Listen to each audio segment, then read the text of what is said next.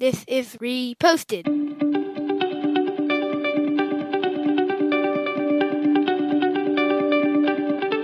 Every morning, Larry and I dig into a quote or idea that has caught our eye. Our hope is that our chat inspires you to never stop thinking and possibly challenges you in a new way. If you'd like to help support the show, please visit patreon.com/reposted. Thank you for stopping by. Oh, Mr. Keller, I'm trying to find ways to bring normal back into the conversation because I don't feel like anything's ever going to be normal again. Alex Trebek passed away in this last year. The last episode that he taped before he passed away aired last week. And I read a great article about the one thing that Alex Trebek did the best on Jeopardy was make his quirky contestants seem normal. They're probably nerds if they were on the show. They had their quirky traits, and he somehow normalized them. This from a quote from sociologist Harvey Sacks. We are all constantly scanning situations for ways to affirm our normalcy. What you look for is to see how in any scene you can be made an ordinary scene, because this is what society rewards. So people would come on Jeopardy and they'd say something like, teachers had trouble saying my name in school, or I'm a right-hander who does crosswords with my left hand. And Alex would be like, he wouldn't point that out. He'd somehow make a left turn and normalize these people. How do you normalize people in conversations when you meet them or waiting on a Zoom call? Are you a good normalizer? I like to think that I am. It's so uncomfortable to be able to sit there. And sometimes I've been like on conference calls or waiting in Zoom meetings for someone else to show up, and I envy the person that can just sit there and not feel uncomfortable. Sometimes I'm like, how long can I go without saying something? Because this person obviously won't, and it doesn't last very long. And I'll try to ask them a small talk question.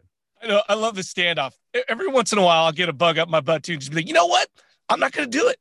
Yeah. I mean, I guess one of the things that I hear, or I guess I'm curious about, is that don't fall into small talk. What's the point of having small talk? If you're going to talk at all, try to have something more substantial. And it's easy to go back to your normalcy, but it doesn't really accomplish anything. If you have to have a difficult conversation with someone, you're going to start off with something light and then you're going to get into it. But maybe you should just get into it. Well, that's good. I like that you kind of push back on that. I tend to agree with you. What's the point of life if all you're doing is talking about the weather? That just doesn't do anything, right? I mean, but I feel like that's the weather is the kind of connect. Okay, we're human. We're talking about the weather, and then as you said, we can kind of deep dive into the deeper conversation. To me, it feels like the small talk weather, or I guess weather's the only one that it doesn't have any landmines. It's you never know what someone else's thoughts are going to be, especially with conference calls or for work. You can't say, hey, did you see the presidential debate last night? What did you think about this one comment? That's a very different conversation. Or Gavin Newsom, they're going to recall him. What do you think about that? Is a much more loaded question than, hey, it's supposed to be 72 and sunny in Los Angeles tomorrow. Traffic's the other one. So you're right. There's just so many more landmines. To be honest, you can't even talk about the pandemic, right? Because then you get into mass and people are like, well, I think it's society. They're trying to brainwash us, and mass don't do any good. You can't even talk about that anymore. Yeah, I guess it's just landmine avoidance.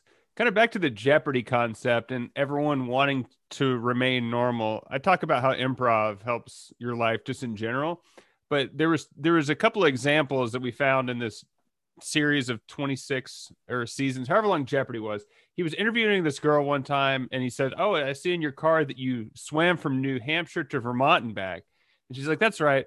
Well, it's not that good." And she downplays it. And then they talk about Ken Jennings did 72 episodes, and he had to make up stuff after a while. And one of them was, I see here that you like plain food. And he's like, yeah, it's a fun treat. And just saying yes to it makes him seem more interesting. So even if it's not necessarily true, just going down a road, it's a more interesting conversation to hear him say, yes, I like plain food, than no, I didn't really do something impressive. I think people's default is to kind of downplay stuff. No, which is exactly improv rule number one, right? Yes, and Right. On stage, you know this way better than me, but you build on what a person is saying as opposed to immediately rebut the point they're trying to make. Yeah, because if you shut something down immediately, there's nowhere the conversation can go. Like you don't literally have to say the word yes. You can say no and kind of take what they're saying and build on top of it. But if you're like, oh, I see you swam from New Hampshire to Vermont and back, you're like, well, it's not impressive. It's like that you don't go anywhere. I understand the idea of this article, Normalcy, because they also mentioned that if you're someone driving home from work and you get home from work and your partner says, how was the drive home or how was work? And you say, well, I was looking at the side of the freeway and I saw 5 different shades of green grass. Like, that's just so innocuous and weird, as opposed to the connective idea of like, man, my boss really rode me again about something.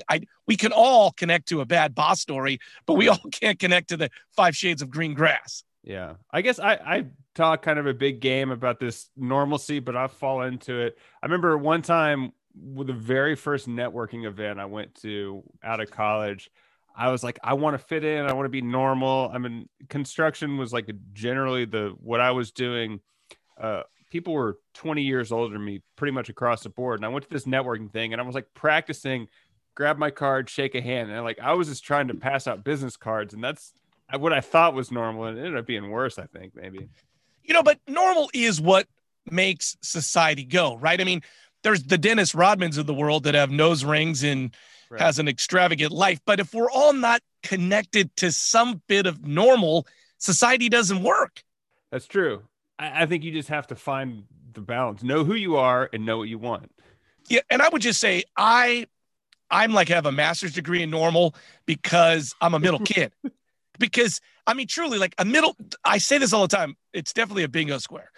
Like being a middle kid in a family means you got to make everybody get along. Like you got to be the connective tissue because older brothers do their thing and younger siblings do their poor me. And so the middle guy's always like, hey, remember that time we were swimming? Like you're just trying to always make things normal. I agree that you always make things normal, but I can think of a couple of anomalies I'd like you to explain. Like right now you have platinum hair. You normally grow a crustache, which is a mustache around Christmas, but like, I don't think you're doing that because that's who you are. I think you're kind of is that your way of stepping out of normalcy? In the weirdness, there's normal because like, that's the easy thing to talk about is my yellow hair. You run into somebody, you go like, oh, you right. The weird part is the easy part to talk about. Yeah. I mean, you're not going to walk up to Mark Zuckerberg and be like, hey, I like your gray shirt. But you might walk up to Lady Gaga and say, hey, you're wearing a snake on your head. Right? Yeah, totally. That's it. Well, if you want to wrestle a snake with Larry, please reach out. You can find us at Reposted Podcast on Facebook, Twitter, or Instagram. I'm Andrew Keller for Lady Gaga saying thanks for stopping by.